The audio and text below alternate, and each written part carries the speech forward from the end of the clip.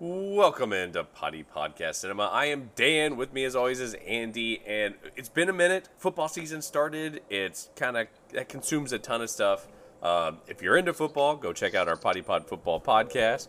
But today, it's all about movies and TV. This one, mostly TV. But man, the thing I want to start off with, Andy, was one of the best movies I've seen. I am going to watch this movie like 5 times. Like you said, you're going to watch it every Thanksgiving, which makes sense. Yep, for sure. And that is Prey, the from the Predator universe. Dan Trachtenberg wrote and directed a movie that basically a predator drops into the I think it was Comanche plains during during the early days of the U.S. It was the French American War. Yeah. So we got an all Native American cast led by Amber Midthunder, who was awesome in Legion, and really, other than that, an unknown cast. I don't know anybody else that was in this. Do you? No, I know the brother was working at TJ Maxx a few months before he got cast to play this role. So, I mean, literally, that's crazy. Yeah, not an actor, and he was good too. Yeah, that's Dakota Beavers is his name. Yeah, he was great in this. I mean, everyone was good in it. It was, and you know what, we don't see this world a ton, especially like the fighting. The fighting was so badass.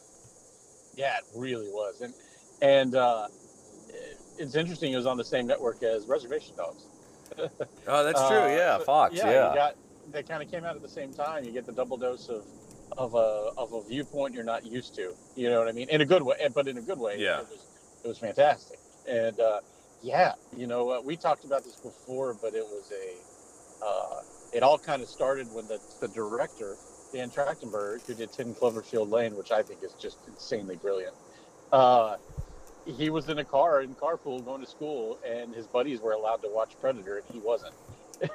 and they kept talking about it, and the Native American Billy, and how awesome he was, and he kept thinking, dude, if the Predator hunts hunters, like, dude, Indians make the most sense, right? Like they're the ultimate hunters. Yeah. And so he had this in the back of his mind for a long time, and apparently pitched the idea to the studio, who said, "Yeah, let's make this movie." And man, I'm glad they did, because it was the way the story was written about, Amber what do you remember her name? Amber Midthunder. Yeah. No, but I mean the character. Oh, I remember Naru. Naru is her name. Naru.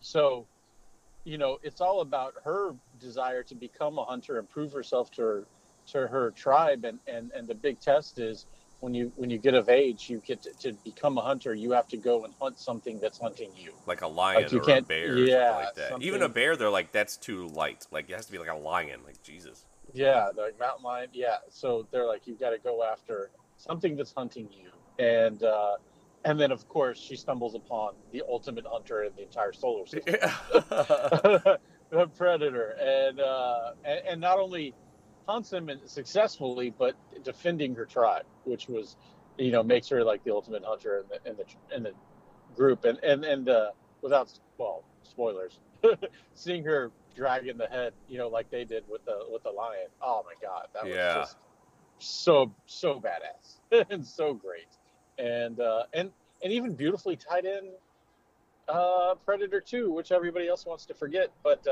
with the pistol at the end, like I was like, oh God, that was a cool nod. He made that movie better. Yeah, it was a cool. He just made that movie better. It was a cool nod. The only problem with it is now that's canon, and I hate that. It was already canon. But you could have debated that for a while, but now it makes it canon. The only one that's like truly debatable, which I find is interesting in this context, is people have always been like, well, is Alien vs. Predator canon? And they're like, well, yeah, because it was done by the Predator group, whatever you want to call it, Warner Brothers, whoever it was that had it. Fox. Fox? It's Fox, yeah. They said it was absolutely canon when it first came out. And so that was the first movie that had a female kind of prove herself with a predator. Yeah. You know what I mean? Sanaa Lathan played that character. So, they're like, is this the first time? I'm like, yeah, no. To me, There was Predator and then Prey, and I'm ignoring everything else. I liked Predators. I thought I that did was too. good. It had its issues. As good as an actor as Lawrence Fishburne is, his part was it was kind of interesting, but it took too much away from the film. Like the movie was like moving, and all of a sudden it just came to a dead stop, kind of with him. And so, not that he did a bad job, it was just kind of an interesting choice. But I still thought Predators was had a lot of good parts to it. I mean, I'll be honest with you. I like all the Predator movies because they're like Terminator movies to me. I don't care. Just give me more. I disagree. Like I'm not Terminator saying that I 3 would. was terrible. Whatever the one with Jay Which Courtney one was that? terrible. Which one was 3? That's the one with Christina Loken, I think is her name, was the Predator. That's Terminator. Yeah, you said Terminator. Oh, you kept saying Predator. Okay, all right. Yeah, no, you're right. So the Terminator movies are bad. Oh, yeah. I'm just saying, give me more. But the Predator movies, like, to me, each of them had their own unique charm to them at the time, and I was fine with them. Like, I even liked the Boyd Holbrook and Olivia Munn one that came out recently. I actually thought that was pretty enjoyable.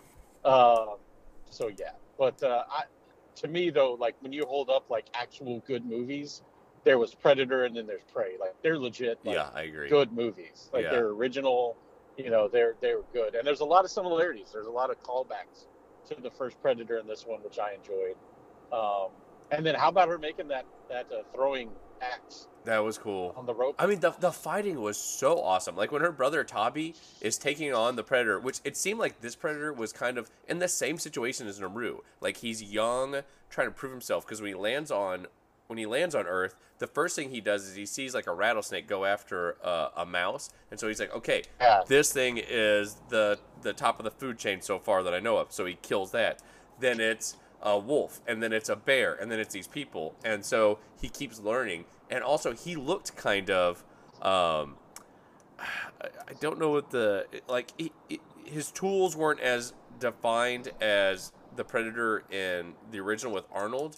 Kind of like the weapons in this movie weren't as evolved as, like a grenade launcher and a machine gun. And so all the weapons were kind of reduced a little bit, although the ones in this one, they expanded and made some really awesome weapons. Yeah, they did. I love how he has the plasma cannon in the Arnold Predator, and this one, it's those like the spikes that are basically smart spikes, like smart missiles, where you can paint a target and it goes directly to that target, which I thought was really cool. Yeah, the look of the Predator looked a lot more feral, I guess might be the right. I don't know. It looked like it hadn't quite evolved yet, but it looked so cool. I thought it looked awesome. And well, I like that a lot of the Predators in all the different movies, they try to differentiate them a decent amount, almost like, all humans don't look alike, right? Like, so they shouldn't all look exactly the same with the helmet off, and they do funny things with their hair, like those little dreads they've got, to make them all look different from each other, and like you said, like their face and the way their mouth kind of opens up, whatever you call that. Yeah, I agree with you. I like that. I thought it was more feral. The only thing that's funny to me is that weapon you just spoke about, or like the smart spikes. Let's just call it that. Is it not a little odd though that the thing that's supposed to be the ultimate predator in the world comes down here and then cheats? Well, that's with a heat-seeking spike. Well, you should have to throw it and hit what you're aiming for. But not just that. When Tabi, her brother, is like whooping his ass, he has to turn invisible and kind of cheats in that way. And that's another reason why I think he's like, this is like a young predator, like a young unskilled predator, like trying to prove himself. Like I feel like the Predator's also on whatever that rite of passage that Naru is on. I feel like this Predator was kind of on the same thing. Yeah, because like it looked like the ship just dropped him off and then took off in the beginning. Well, yeah, and so they've mentioned in some other ones that like they're trophy hunters. Like that's what they do. They're trophy hunters. This is kind of their exotic game ranch. And there was though, and I'm trying to remember who said it, but Naru was speaking, I think at the very beginning, and she's like, there are rumors or there are stories that a monster once landed amongst us long time ago. So they kind of allude to maybe I can't tell if that was somebody present day supposedly telling the story about this, or somebody in this day was saying that it had happened before a long time ago. Yeah. So I couldn't really figure out which way they were trying to specifically lean, or if that was up to interpretation or whatever. But Yeah. it did feel like maybe there had been one there a long time ago. Yeah. Which, I mean, either I kind of like the ambiguousness of it because it doesn't close things. I would love. I mean, if Dan Trachtenberg did like every couple of years did like a Predator in a different timeline or a different era, I would watch that. I would absolutely watch that. Predator versus Raptors. I'm in. Oh my God, I would absolutely watch that. You got your mind? Yeah. Oh, show me him Jurassic Park v Predator. I mean, you would write an entire script with zero dialogue. It would just, Brilliant. I mean, but I'd be interested. There's no character development, but it'd be intriguing. In the Predator, you could. Yeah, all right. Well, that was another thing with this Predator is he didn't have that speech recognition where he could play back too that he had in the first one, like in time. Yeah. Around. Like he didn't have any of that speech stuff. It was a lot more dumbed down in this one, which I liked because it would make sense. You know, this is Because they'd be a little more primitive too. Yeah. Potentially. Yeah. So yeah, I agree. This was a phenomenal, and you did a good job because you saw it. You're like, yeah, you should just watch it. It's an hour and a half. It's good, and you should just watch it. Like, okay, and then I mean, it kept getting better and better, and it was phenomenal. This was a phenomenal movie. I give it a 10. Yeah. I give it a 10. This is my favorite of any of the Predator or Terminator movies. Like, this is my favorite. It's up the original with Arnold. It's ridiculous. And it's not as the thing is, it's not as good of a movie, obviously, just because things in the '80s, early '90s, they're just a lot more campy. But it's just because it's the OG, like I still put it up there. So IMDb gave this a 7.2 or an 8.2 in real life, which seems criminally underrated. An 8.2 for this movie is ridiculous. I don't know how IMDb did that with 106,000 votes. On Rotten Tomatoes, 78% audience score, which is also shocking, but 93% critic score. I don't know what people were looking for in this movie. Something that I thought was incredibly interesting was they filmed this movie twice. They filmed it once in all the original Comanche language, and they filmed it again in English. And I don't. Yeah, if you didn't enjoy this movie, I don't know what to tell you. I watched it with the girlfriend, not fiance now, and she enjoyed it. Like she wanted to. I made her watch the original Predator a long time ago, and she still liked it. But she said this was a really good movie. I think I liked it a lot more than her. I mean, I absolutely loved it. I gave it a 10. But yeah, I don't know what you could have watched this for, expecting and that you didn't get. Yeah. Right? Like, what did you not get that you wanted? Yeah, I agree. All right, let's move on to let's move on to the next one. So this one started off really enjoyable. The opening scene was fantastic, and then it just got kind of ridiculous. You were very much into it, and it's Day Shift.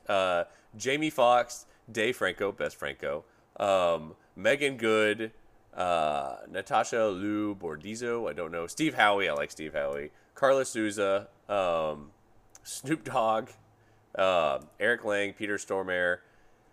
It was an interesting thing. So a hardworking blue-collar dad who just wants to provide a good life for his quick-witted 10-year-old daughter. His mundane San Fernando Valley pool cleaning job is a front for his real source of income, hunting and killing vampires. So he hunts and kills vampires. Apparently there's a whole hunting vampires union, and he kind of got on the outs with them. He owes his dues, and he's kind of a loose cannon. So they saddle him with basically kind of like an accountant, Dave Franco, who's never done any street work, and he has to go with them and to kind of help him.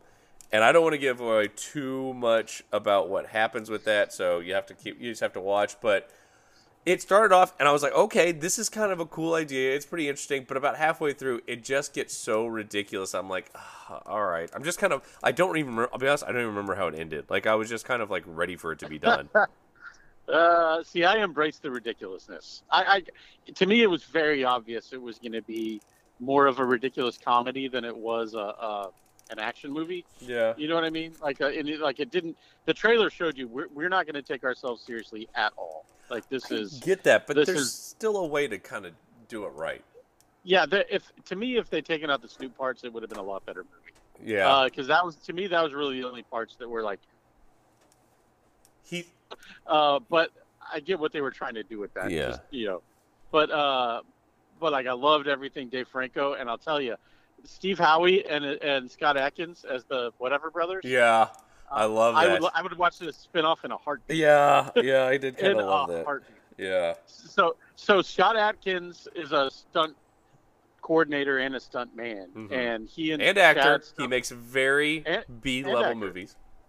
He does because he only acts when it's gonna be just a heavy stunt role, Yeah. and he may as well just stay there, Yeah. right? And versus bringing another actor in for every other scene. So him and I always say his name wrong, but like Chad Stahelski, they did the John Wick movies together. Yeah. So they're the coordinators and stunt guys for the John and designers for the stunt scenes and fight scenes in the John Wick movies. So that you could tell.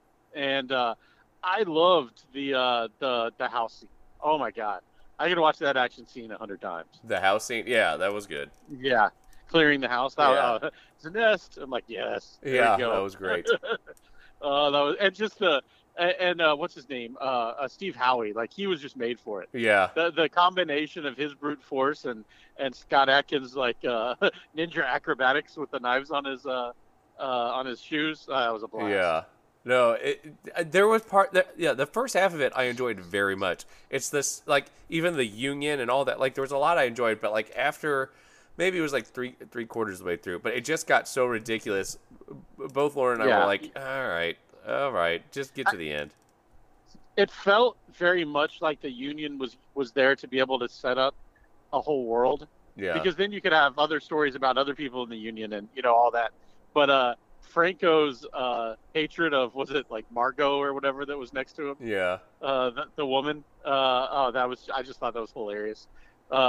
He's so good at playing meek, Yeah. and cowering to just the most minuscule of people, and the idea that he's going to go work there as a vampire. Yeah. And he's like, yeah, they'll know. I'll wear turtlenecks. Yeah. I don't know. I just thought that was hilarious. I look good in a t-shirt. I don't know. I just thought it was dumb and stupid, but fun at the same time. So I was okay with it, and I love Megan Good too. Anything she's in, I'll give a look see. Yeah. But I agree with you though. I'm like, I mean, if you don't know it's going to be cheesy going in, you're going to be a little disappointed. But it was cheesy, but I liked enough of it to forgive the admittedly weak ending.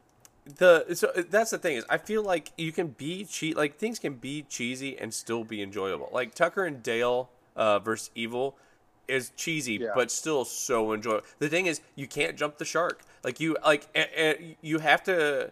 You can have that opening scene where it's like so over the top, and then it's got to go back to a baseline, and then you gradually get bigger and bigger, and then the very end, the very final fight scene can be just slightly bigger than the intro.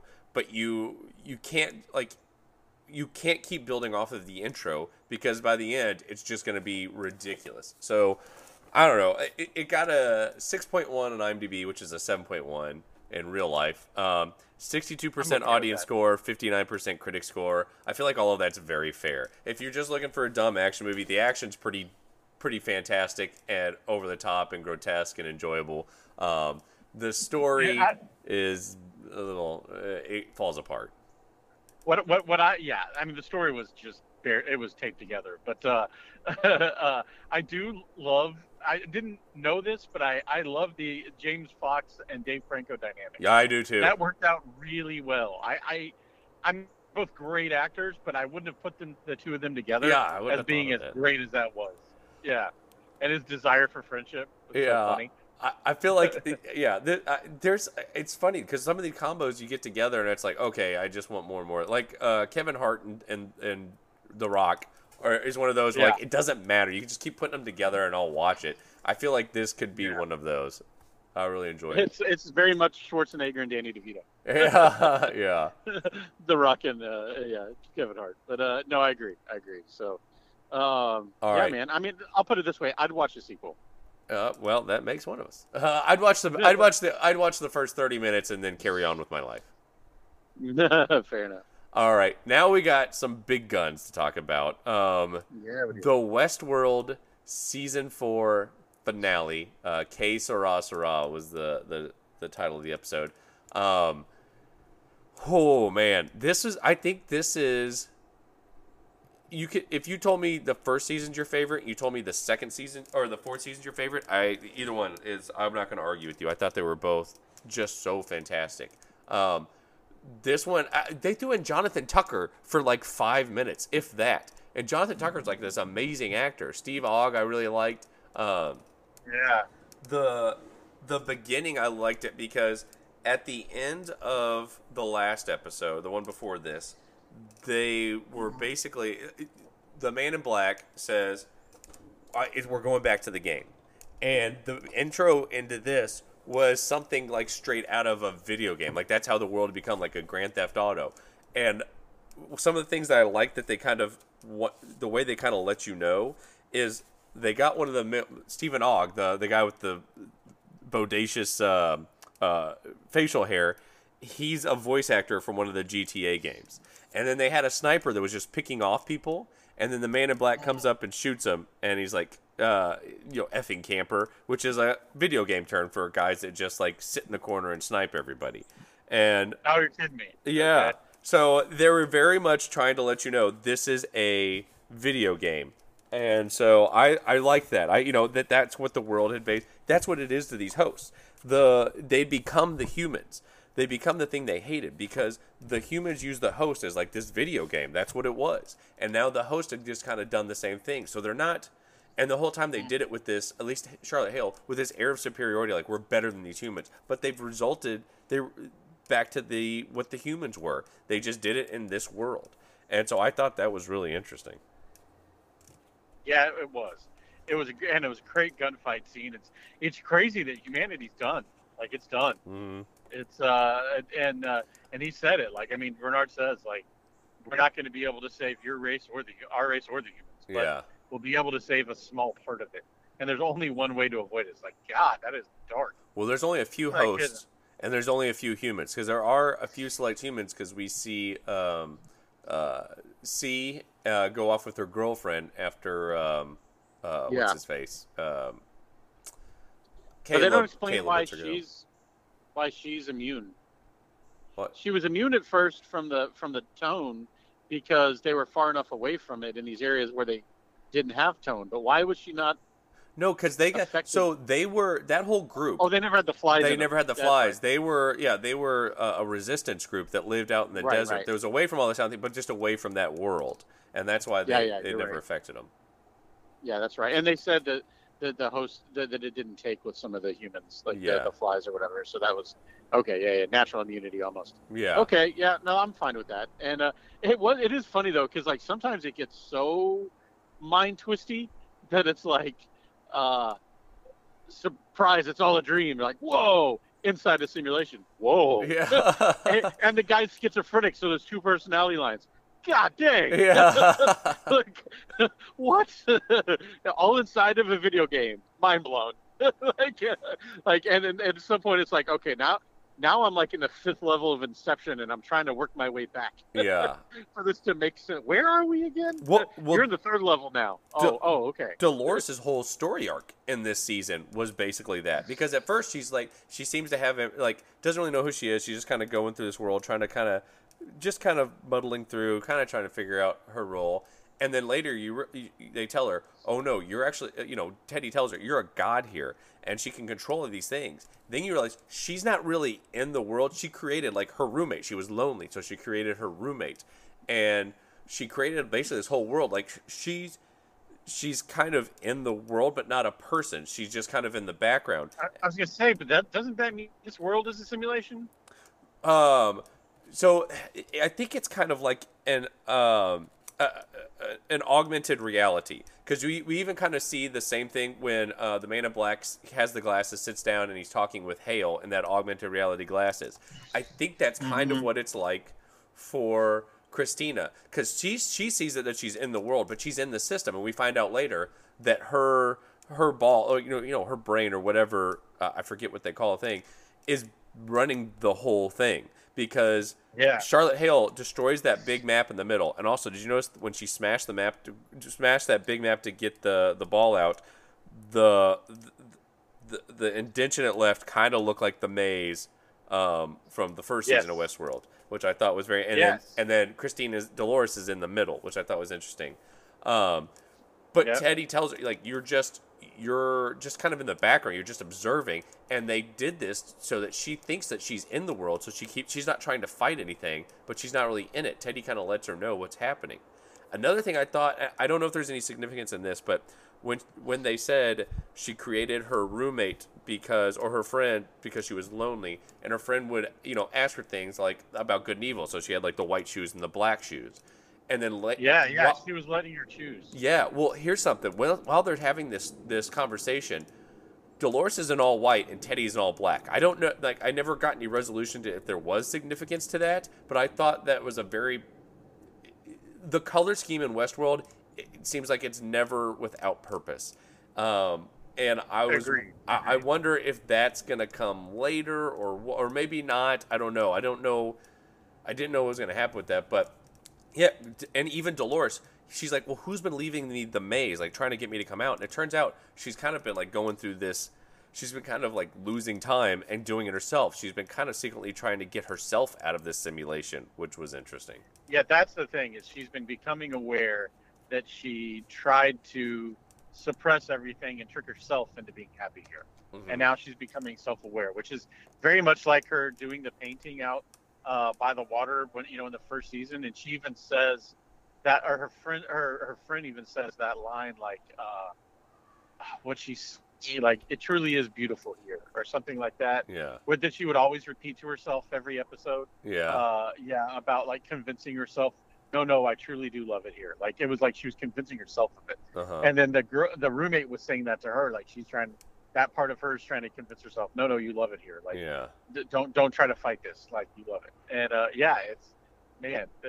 but like at the same time, like, so much of this is just like, I almost still think that, like, you could at the final episode next season could still be somebody taking off the VR helmet and being like, so how was it? Like, this whole thing was like just still, because you notice, like, that town, when she's looking at the view of the city, like you said, she smashes the deal and it looks like the maze. That was a round simulation, just like when the humans are standing around seeing the park in the circle. Like, why does she not see the whole Earth? She only sees this round certain area, like in Free Guy. Yeah. And nobody can see past that. Like, it still feels like they're in a simulation. So you think that the whole thing is Dolores is just playing that game Roy from Rick and Morty, and she just, like, is getting the high score, or? I mean, it feels like maybe the humans did win, and they trapped the hosts inside their own game.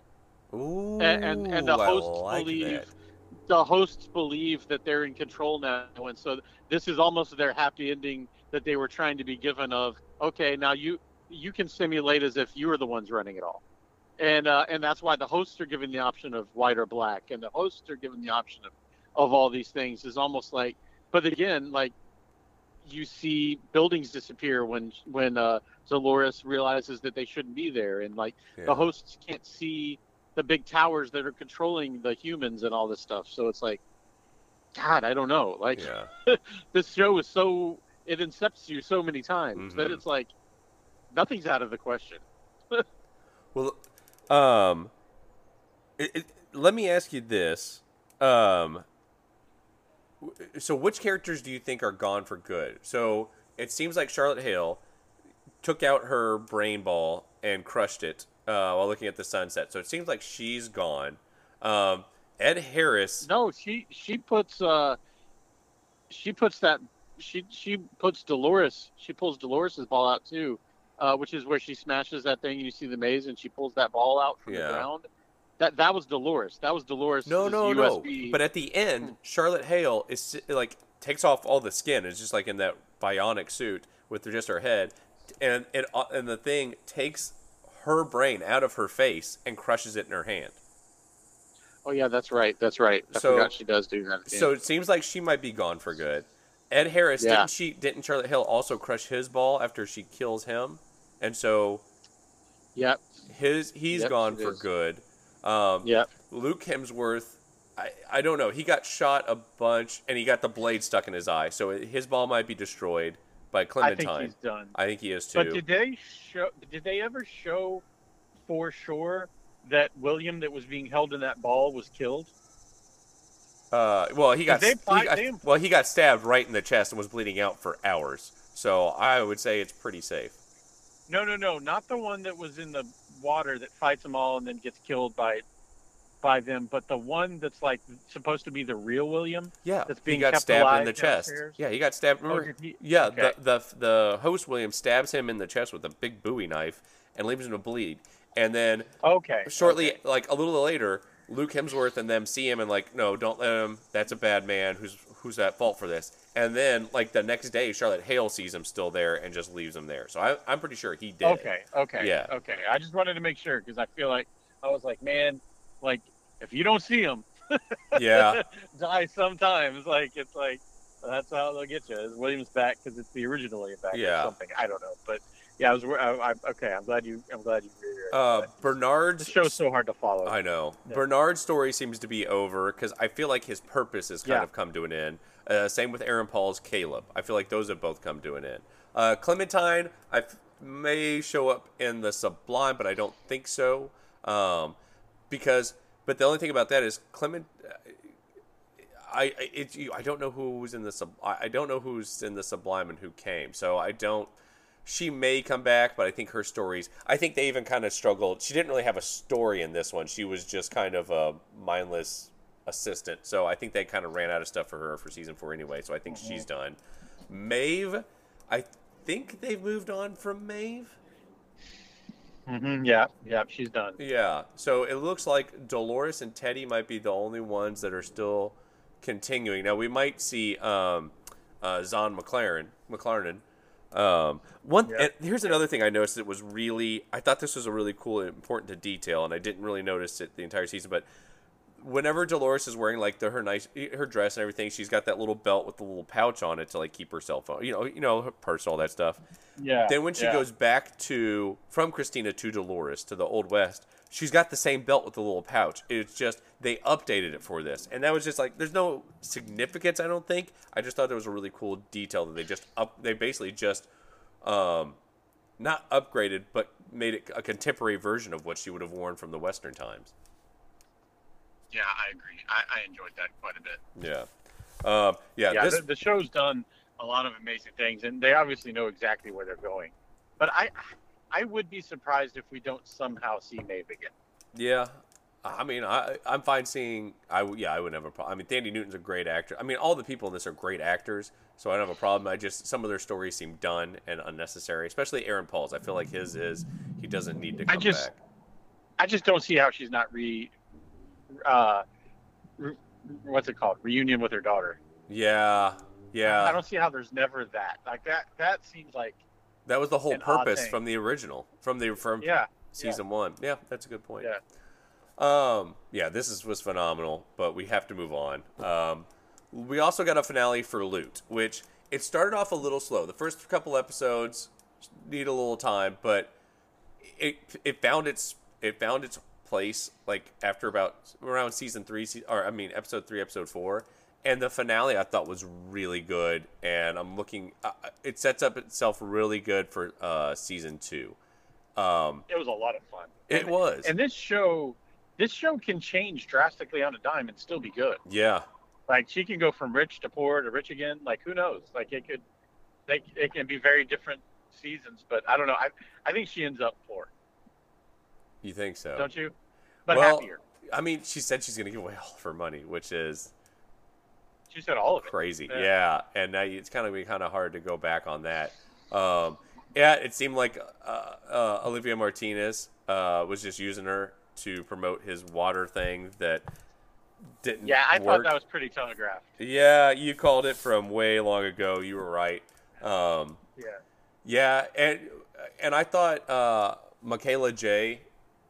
MJ Rodriguez did a good job. I was like, you haven't even, like, the whole thing is about the whole season was like how she's growing after Adam Scott, her first husband. And she's like, you didn't grow. You did the same thing. You got involved with another man's interest and put yours on the back burner to get involved in that because she left she didn't go to Nicholas's premiere so she could fly with Olivia to this this thing. She flew everyone out there, and then it didn't work, and she's sitting there drinking the dirty water for him. Like, she's doing all these things for him. She hadn't evolved the entire season, and it took her at the end.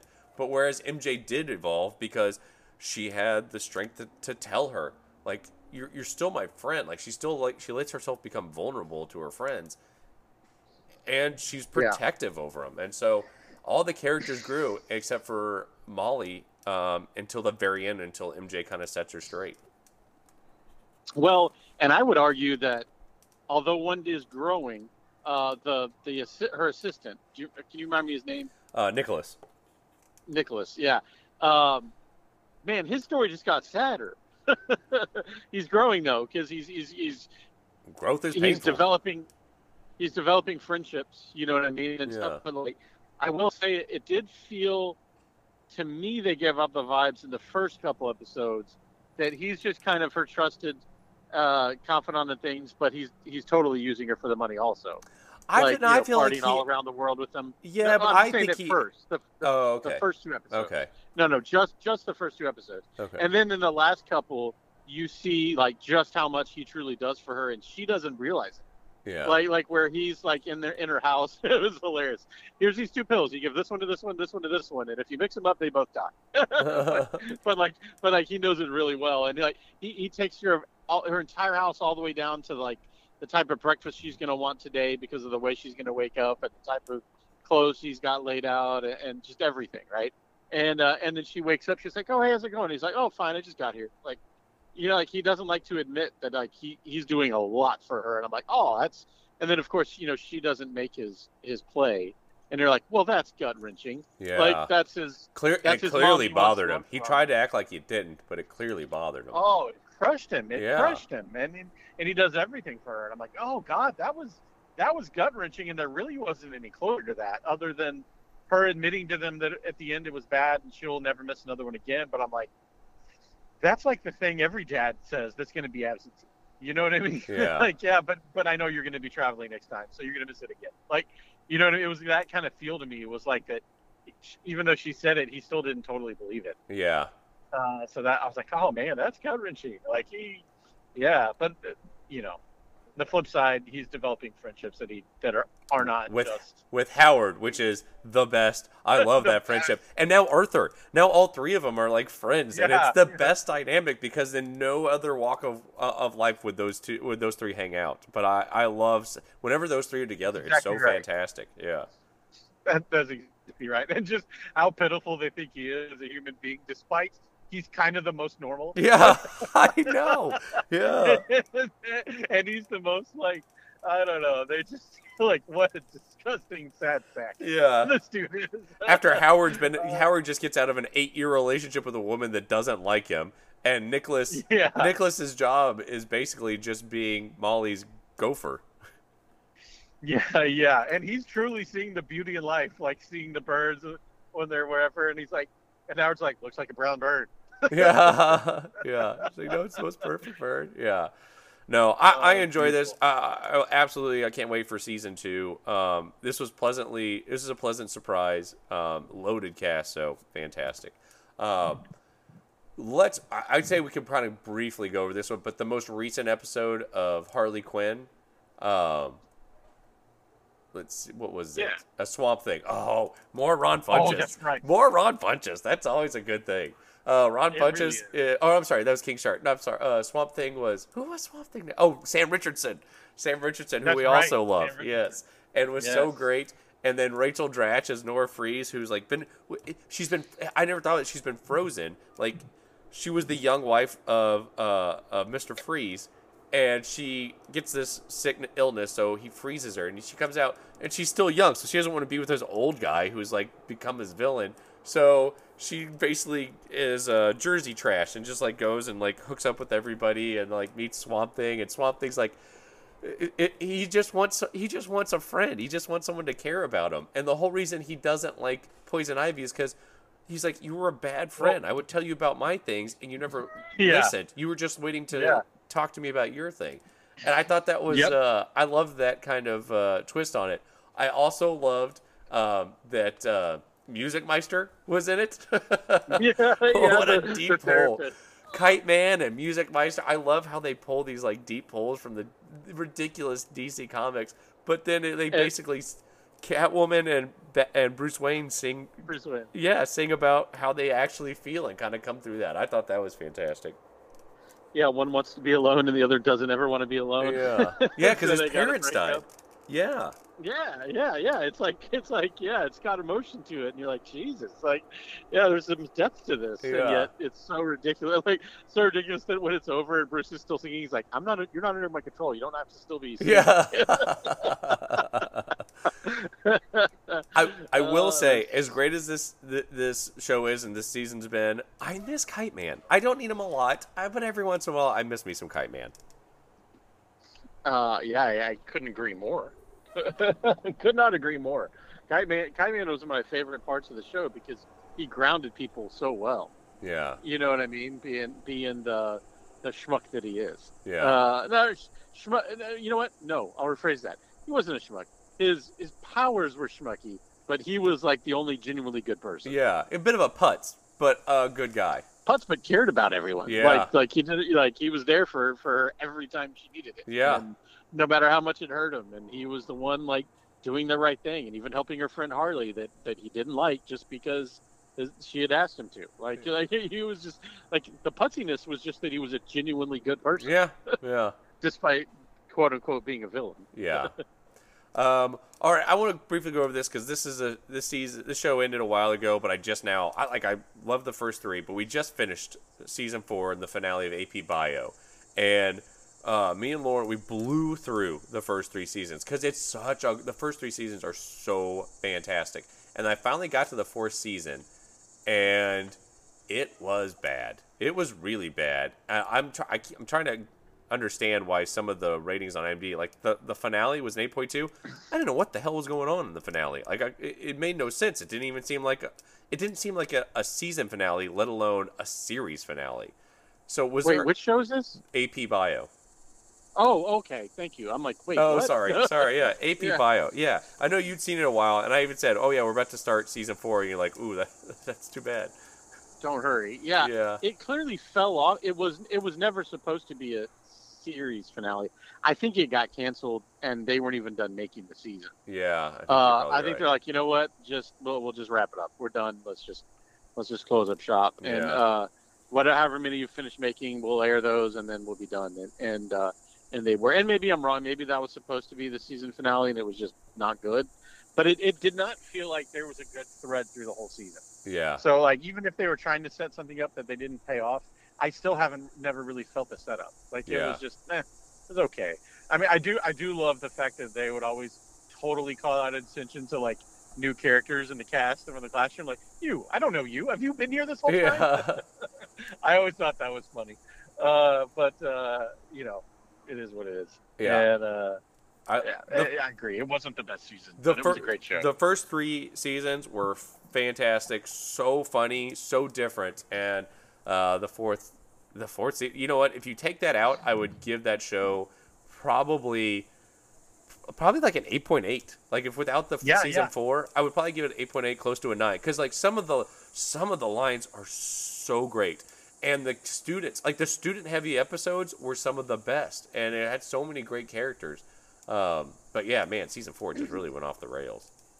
I feel like they walked the fine line the first 3 seasons of just the right amount of him being an aloof dick and him realizing he needs to shut up and have a little heart for some of these kids. Yeah. Like he really did a good job of, because that was one that very easily could be like, okay, well, one episode you're like flat out child abuse, and then the next episode you're a caring person. Yeah. But it's hard to find that balance and maintain it for a long time. Yeah. And I felt like they did a really good job agree. of that. Like it was a lot of fun. And then you as the audience getting to care about the class growing, but him not really caring. Well, because some of the students were like Grace was a maniacal, possible serial killer.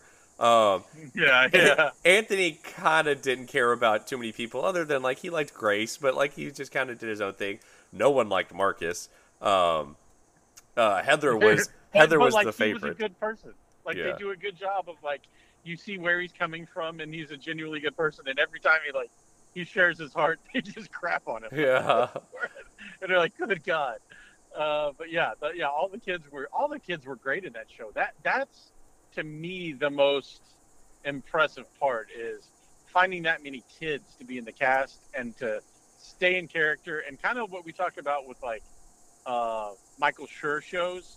Like they have extreme versions of each character, but they Yeah. never like jump the shark and become too much of that. They give you small doses of it, so it's a lot of fun. Yeah. And even if they did, like, there would be occasions where, like, you watch, like, ooh, that might be a little too much. But then they'd rein it in by the next episode. But it was funny. Me and Lauren would be out and, like, you want to just go home and see what Victor's up to? And, like, yeah, I would just go home and watch it because, like, Victor's one of our favorites. Yeah, that's right. Oh, my God. Let's move on to Resident Alien, maybe the continuation of Season 2? I don't know. Like, Season 2... No idea. Yeah, this was... So... Episode 8 of Season 2 premiered on March 16th, and then Episode 9 was on August 10th, and then the most recent just came out, I think, yesterday. I haven't had a chance to watch that one yet. And then they've got one more episode, and that's the season finale. So I don't know what's going on here, but I will say, it's still funny. I mean, it's still great. I know. The episode Autopsy, Episode 9, it was fun. It was so funny. Yeah. Alan Tudyk is fantastic. We kind of talked about this last time. Sheriff Mike Thompson, Big Black, played by Corey Reynolds. That character should not have been this enjoyable this deep into the show. He seemed one note almost in the first episode, but he's become more and more likable, and I like that actor more and more. Yeah, I really agree. And giving him that little backstory of his partner dying helped a lot with the sympathetic aspect of his character. And realizing that he's just kind of, in certain ways, he's looking out for his partner, even though in some ways he's not. Yeah. And he's still not listening to her. It's still good. It's still funny. And I love every character in this show. I genuinely do, except Austin. I love every other character in the show. The mayor gets a little old for me. I know you like him, but I like him. Yeah, I like him. I more so, I love the relationship between the mayor and his wife. Yeah, like more so than just the mayor on his own, but I do love some of the scenes with the mayor and our favorite bartender, who I just cannot remember her name. Darcy Bloom is the character. Yes. Alice Wetterland is the actress. Yeah, I cannot. Alice Wetterland is so funny. She should be much bigger because she is very talented. I remember seeing her in like Mike and Dave's Wedding or whatever that was called. Yeah, underrated movie. I enjoyed it. It's not the greatest thing in the world, but it's very enjoyable. She was good in that. Yeah. She was in that. She had the really short blonde hair. Yeah. In that, if you remember her being in it. Yeah, but she was good in that. But no, I really love it, and I love a character. The reason I like the mayor is so every show has to have straight man to a degree in certain areas of it, and like for this one, a lot of it is mainly Asta, because she's got to be like the overly human side compared to his not at all human side. Yeah. But the mayor's ability to get in trouble because he does the right thing, usually, not always, and isn't afraid to say that he did something that you should know not to, like the fact that Darcy slept in his bed. Well, it was actually the kid's bed. Like, shut up, man. Yeah. But he doesn't get it because he didn't do anything. He you know what I mean? He was genuinely trying to be good to her, but also his wife. Like, I don't know. I just thought that was hilarious, and the way they play him against himself. Yeah. In the relationships of just wanting everyone to like him. I love it. Yeah. I like that aspect of it, and doing what's best for the town, all the way to the point of kind of breaking the rules and like shifting the focus to not being a murder in his town, it's a murder in the neighbor's town. Yeah. Like the hot tub is the dividing line. Technically, it's a murder for those guys. Yeah. No more murders in my town. Yeah. It's just, I don't know. I found that pretty hysterical. And he's his own worst enemy, and I think that it's just kind of hard watching that. I think is maybe the issue. Yeah, but like he cares and he's doing the right thing for everybody as much as he can, and he does get to go home to a nice little wife there. All right, calm down. Good for him. All right, so the next thing I want to talk about. So I don't know how many episodes you are in on this, but for the first, I think it's the first season. I don't think it's a miniseries. It's the Sandman, the adaptation from Neil Gaiman's comic book, and I am 5 episodes in. I just finished the diner episode. I don't know if you've seen that one yet. Oh, I've seen them all. Yep. Oh, you watched it all? Okay. The diner episode, even though it doesn't have like most of the main cast, that's the one you enter for your Emmy nominations. That was on. Yeah. That could have been just a Black Mirror episode. Like that could have been its own thing, and it was phenomenal. David Thewlis, like everyone in it was great. David Thewlis, the fact that they got him in this, he is such an underrated actor. I thought he was great. But everyone, everyone that's in this, I didn't really recognize a bunch of the people that were in it. It's a bunch of no names that I've never. Only him. Yeah, he's the one that I knew. But everyone in it was really great. It was, oh my God, it was creepy. Oh my God, was it creepy. Yeah. I'm trying to knock it out before I get on the plane on Saturday, just because this feels like a big screen show. And I'm halfway through it. I don't know if I'll make it through. I won't be able to wait 2 weeks until I get back into town. It's just not going to happen. So I'm going to have to put it on a tablet and watch it on the flight, just because I can't wait that long. Can't help it. Yeah, I can't wait that long. Make sure you got good headphones. I'll say this to give you a little excitement without spoiling anything in any way at all. That's not the Emmys episode either. Oh my God. And I loved it. I loved that episode. Yeah. And that's not the Emmy That's winner. crazy. So this show is phenomenal. It's gonna be. It's got the possibility of being a 10 by the time I'm done. Don't tell me anything. I want to go with clear mind. But we might. I get it. Yeah, but and it's such a good adaptation from the comic book. I mean, like, everyone looks like everyone. The Hell episode was amazing. Like, there hasn't been a bad episode. I haven't seen. This is the slowest one. Is the diner episode, and it's one of the best ones. Yeah, it really was, and that was the one that I was like, are they going to get away with all the DC characters that are? Because that was the episode that had all the DC stuff in it, in the comics, in the books. Like, that was because the whole point is David Thewlis or whatever. His name is like Dr. Fate or Dr. Light, something like that. Yeah. He's a famous DC villain that has that thing manipulated from dreams. So all that is lifted straight from DC Comics. Okay. And they got away with it by calling him like David F. or something like that instead of Fate or whatever. Well, his name is John D in this, because John D. That's what it was. Yeah, John D. And he's Destiny. He's like something Destined, Dr. Destiny or something like that. Oh, okay. Yeah. Okay. And that is like a manipulated stone from Dream that he uses. And in the comics. Well, in the comics you don't know why, but you don't know that it's from Dream, but it does all these things that made perfect sense when they made this comic book to make that what was powering that stone. Okay. So they did a really good job of that. And then there's a police officer outside the diner a lot of the time trying to help out in the comics. And they never make him a DC superhero, but his name is John Jones. Oh, which is the name of, in the comics, Martian Manhunter is a cop also in his spare time. So what they do it without also, shoving down your throat the DC characters. So, okay. So I thought the way they changed it up just the right amount. Like this was a perfect episode. I really loved it. Something they did very well in this, which it's very difficult to do, is still a very good, very faithful to the source material, but also very accessible to people that don't know any of the stuff. Yes. Agree. I mean, to be fair too, though, like I didn't know anything around it. So I listened to the audiobooks not too long ago, and it's broken up into part 1 and then part 2. And part 2, I think, will be season 2 of the show.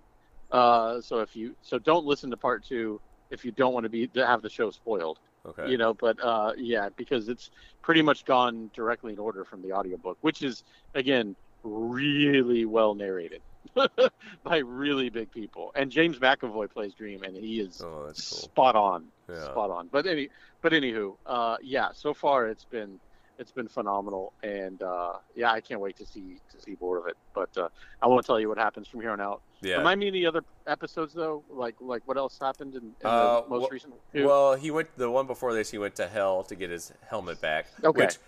which was very. I felt was very close to the source material on that one because Yep. it felt very close to that. So I enjoyed Yep. that. One thing we didn't get into earlier, we started off talking about Prey. We didn't talk about, but you said there's a reason they couldn't take it to the theater, and I meant to bring that up and I forgot to, but you haven't told me why could this why was it on Hulu, because this should have absolutely been brought to the theater.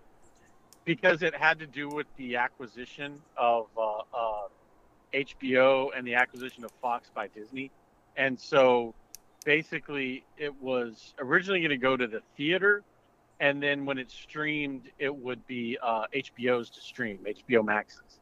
But then since Disney bought Fox, what basically the court said is if you put this first in the theater, then HBO has the rights, still has the rights to show it on streaming for like a year after it's done. And they're like, well, we don't want that.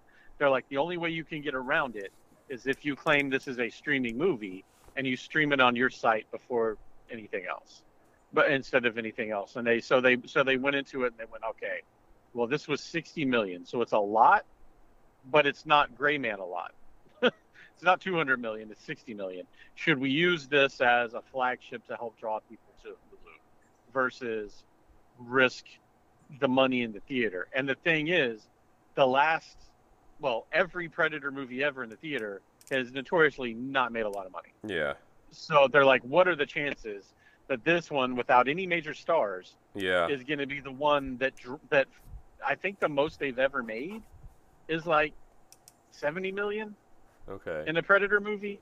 So they're like, what's the chances we're going to even make our money back in the theater versus almost writing this off as a loss and making it a streaming thing and drawing some eyeballs to the streaming network. Yeah. So yeah, they said, so it just kind of made sense to bite the bullet and make it a flagship thing for Hulu's brand. Yeah. As they're trying to redo Hulu. And by the way, Hulu, it looks like Hulu is about to be announced here in the next few months, is going to wrap into Disney Plus, thanks to some other investors basically demanding it. Okay. They're like, you've set up R-rated things, now let's just make it one app. Yeah, I agree. So the highest openings for Aliens or Predator movies is Alien vs. Predator with 38 million, Predator the original with 12 million, Predators with 24 million, The Predator with just a little bit less, 24 and a little bit less change, and then it just keeps going. Predator 2 being the lowest with 8.7 million. So yeah, that makes sense. Fair enough. Yeah, but I think worldwide I read like the most money they ever made was 70 something million, but I don't know if that's right. Yeah. Okay. Last on the list, but certainly not least, is the Better Call Saul series finale. So this is it. It wraps up. We've had what 10 seasons in this universe, or 12 seasons in this universe between Breaking Bad and Better Call Saul. The two will always be compared to each other, like they're just because they go hand in hand, and so they shouldn't. But I agree. Yeah, I agree. Yeah, I feel like they can be different. It's different characters' arcs, but they will be. I mean, and especially with the finale, like being compared, what happened with Walter White and Jesse Pinkman, and then also what happened with Saul and Kim Wexler. Those were, I would say, are the two comparisons: Kim Wexler and Saul, and Pinkman and Walter White.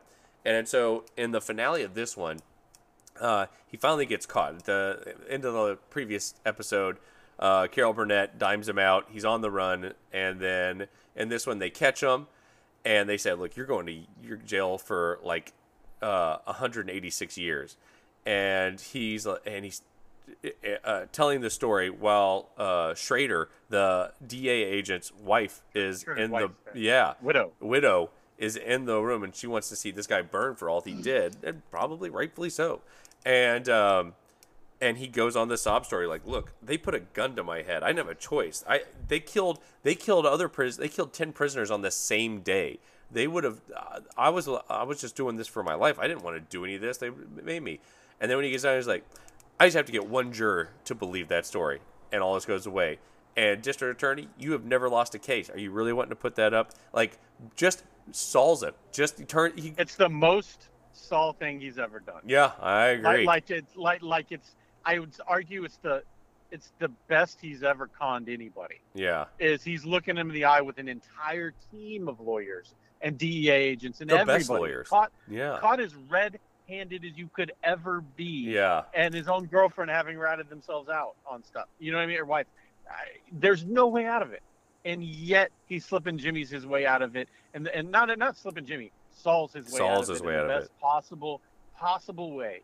And wins. And then And then not only wins, makes them eat crap, because he's like, you're going to put me in the North Carolina. You're not going to put me in that Colorado prison because it's like it's a gladiator prison. You're going to put me in the North Carolina one where they have a golf program, and you're going to give me Bluebell ice cream. First of all, anyone that's not from Texas, Bluebell ice cream is the best. It's made in Texas. Yeah. It's delicious, and it is the best ice cream. And he's like, you're going to bring me Bluebell ice cream every Friday.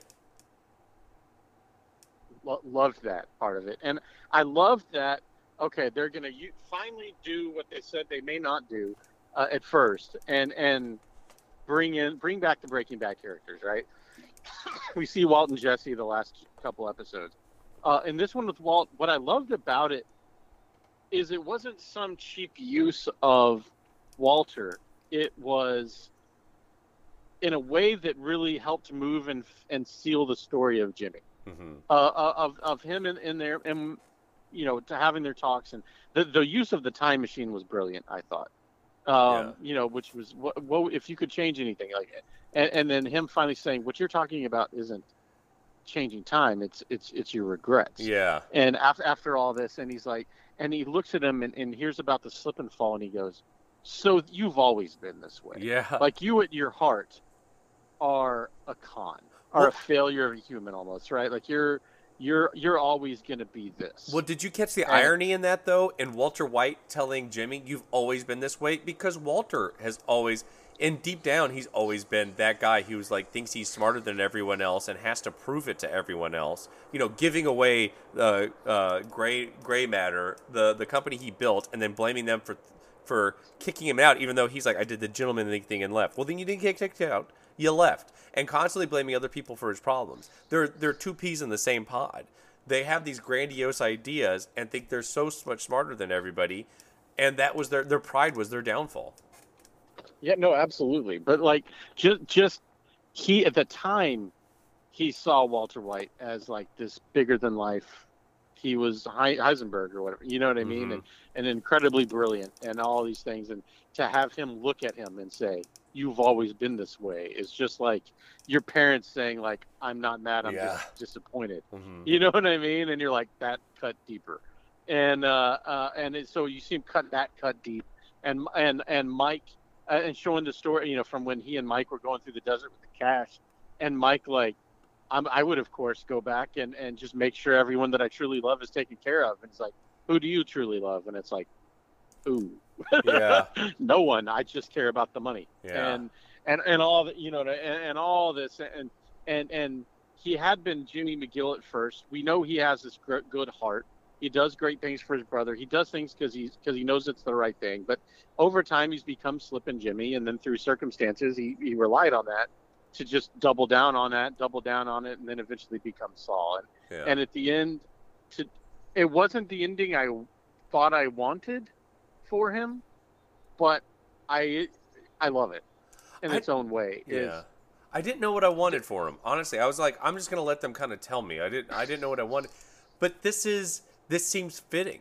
Because he always wanted to be he's the king of this defunct kingdom that he built. When all those he's in that Colorado gladiator prison, and all the worst of the worst criminals revere him as Better Call Saul. They're like Saul, chanting his name. And then he uses his bakery skills that he got working at Cinnabon and works in the bakery. Cinnabon, yeah. And so he's both Jimmy and Saul for the rest of his life inside this world where he can't hurt anybody else. Where he can't, if he's conning people, it's just the criminals and the people he deserves to be around. Yeah, but the thing is, he's done conning. Like, that's what I thought was so brilliant. That's why he's like, you know what? I've totally gotten away with it.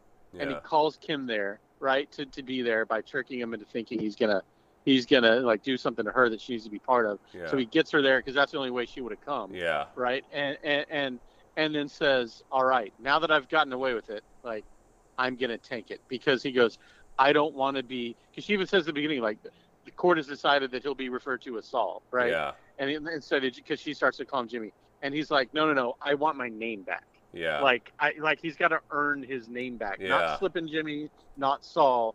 I'm James McGill. Yeah. And so at the end, he's James. Like, he even says, "Call me James. My name is James." Like, when they start to call him Saul, he's like, "No, my name is James." Like, he's like, "I've earned it back. I've finally done what my brother's been telling me forever, and what my wife's been telling me is, give it up. Take responsibility for what you've done." And that's what Michael McKean always used to tell him. Like, I don't care. You got away with it. Great. Now, no one cares. Like, go back, confess what you did, and accept the consequences. Yeah. He kept pushing that on his brother to accept the consequences. And then I love the little nod as he's going through court, and he's admitting everything he's done wrong. And you see, like, the lights flicker, like they did for Michael McKean when they would show that he was having his panic attacks. Oh, the exit sign. You would hear that static from the exit sign. Yeah. Yes. Yeah, and they show that, and I'm like, oh, what a great way to show, like, McKean's finally getting some justice, and that he's taking credit for or responsibility for what he did. I mean, and I just like that. I like that he's like, you know what, I'm going to go to jail forever. Like, no, I'm going to admit to, and it kind of does the Vic Macchio. I'm not going to tell you a little bit to get me put in prison. Like, I'm going to tell you everything. I'm going to confess to literally everything I've ever done right now, and every wrong. And his lawyer's like, stop. Even the judge says, stop, sit down, shut up. And he's like, no. And the lawyer going, no, we plead to let him keep talking. Yeah. Please let him keep talking. Yeah. And they're like, fine. And he just keeps digging himself deeper and deeper and deeper until there's no way out. He still ends up with only 85 years. I mean, only. He's going to obviously be dead, but 85 years. But I just love that it just shows you that, okay, like, I like that they show that the people revered him for being Saul, and then he could bake because, he knows how to bake. Because it's like, all right, like, he's not going to live a horrible life. He's not going to be Andy Dufresne for the next 80 years. Like, he's at least going to have some amount of comfort because he did the right thing. And he did care and help people to some degree, even if they weren't the best people back in the day. And so, yeah, I ended up liking it. I think I kind of wanted, at first going into it, I wanted somebody that he ended up with Kim. I think I said that from the beginning, was like, since this is in the future, like, there's no reason he couldn't meet up with Kim again.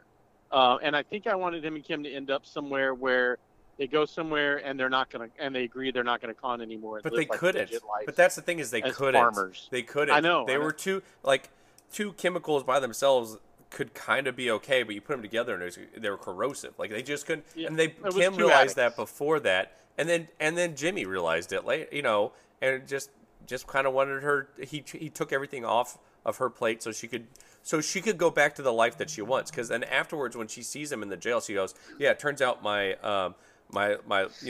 bar, whatever, her license to be a lawyer never expired, so she can go back to being a lawyer, and because she loved it, so she can go back to having the life she wanted, because she hated that life in Florida. I mean, God knows what she's going to do with Mayonnaise Guy, but she could go back to Arizona and resume her life that she loved, because everything was taken off of her now.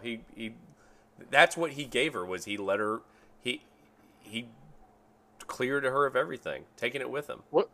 What got me too was them being able to lean against the wall and have that one last cigarette together. Yeah. That just got me. I was like, oh God. Yeah. Every difficult time in their life ended up with them outside that first practice they had, leaning up against the wall, having a cigarette, or on their balcony, having a cigarette together, and like unwinding from everything crazy that had just happened, and trying to reset their lives to how they were going to move forward. And to do that at the end of this one, I was like, God, that was great.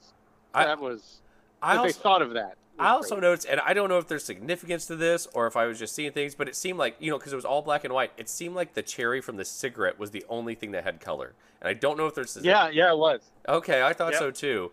I don't know if there's a significance to that. If it did, it went over my head. But I love this. I thought this was great. And I'm not going to, like, if you said, all right, you have to give a score to both this and Breaking Bad, I give it the same score. I don't know what that score is. I mean, a 10. I mean, I guess a 10. I give them both 10s. I enjoyed them both. I agree. Yeah, for sure. I mean, they're continuations of the same type of storytelling, despite being some different characters. But it's like you said, it's like comparing apples and oranges. It's two incredible dishes prepared by the same chef. Yeah, that uses similar ingredients, but it's hard to compare one to the other. And I love them both equally, and I love just getting to see. I mean, I just consider it season 7 through 12 of Breaking Bad, to be totally honest with you. Yeah, it's just more a continuation of the same. Yeah, which we'll never see again. Yeah, and I tell myself I don't need any more of this. Let's move on to another world. But if they brought out something else, I mean, with those two being as great as they were, I would give it a shot. I would have to. I mean, yeah, if you told me I've got an amazing story for, I don't know. I don't know if I even have a character that I have to have that for, though. I will say this, though. If they did this again, I would wait till the first 2 seasons are over and binge them. Because the first 2 seasons of both Breaking Bad and Better Call Saul are so slow, and they're too hard to do week to week. I would wait, and right before season 3 came out, I would binge the first 2 seasons. Yeah. No, I agree. Yeah, it's amazing. But I mean, I could have used more Nacho if I'm gonna have to pick somebody I'd kill to see more of. It would be Lalo or not. Yeah, Lalo intrigues me with how, despite being insanely vicious, he was very smart, methodical, yeah. and would put in the work. You know what I mean? Like sitting in the sewer, like he would for days. Like he intrigued the hell out of me. But on the other side of that coin, like it's kind of fun to just have that much of them. You know what I mean? To not go too far in deep. No, I thought they were used just accordingly. But I agree. That is everything we have for this week. We're going to take a hiatus because I'm out of town. I'm out of the country for 2 weeks, and then we'll try. I got to binge a bunch of stuff when I get back. We're going to try and get another football episode out before I go out of town. So check us out on Potty Pod Football. Until that time, catchphrase. Witty retort.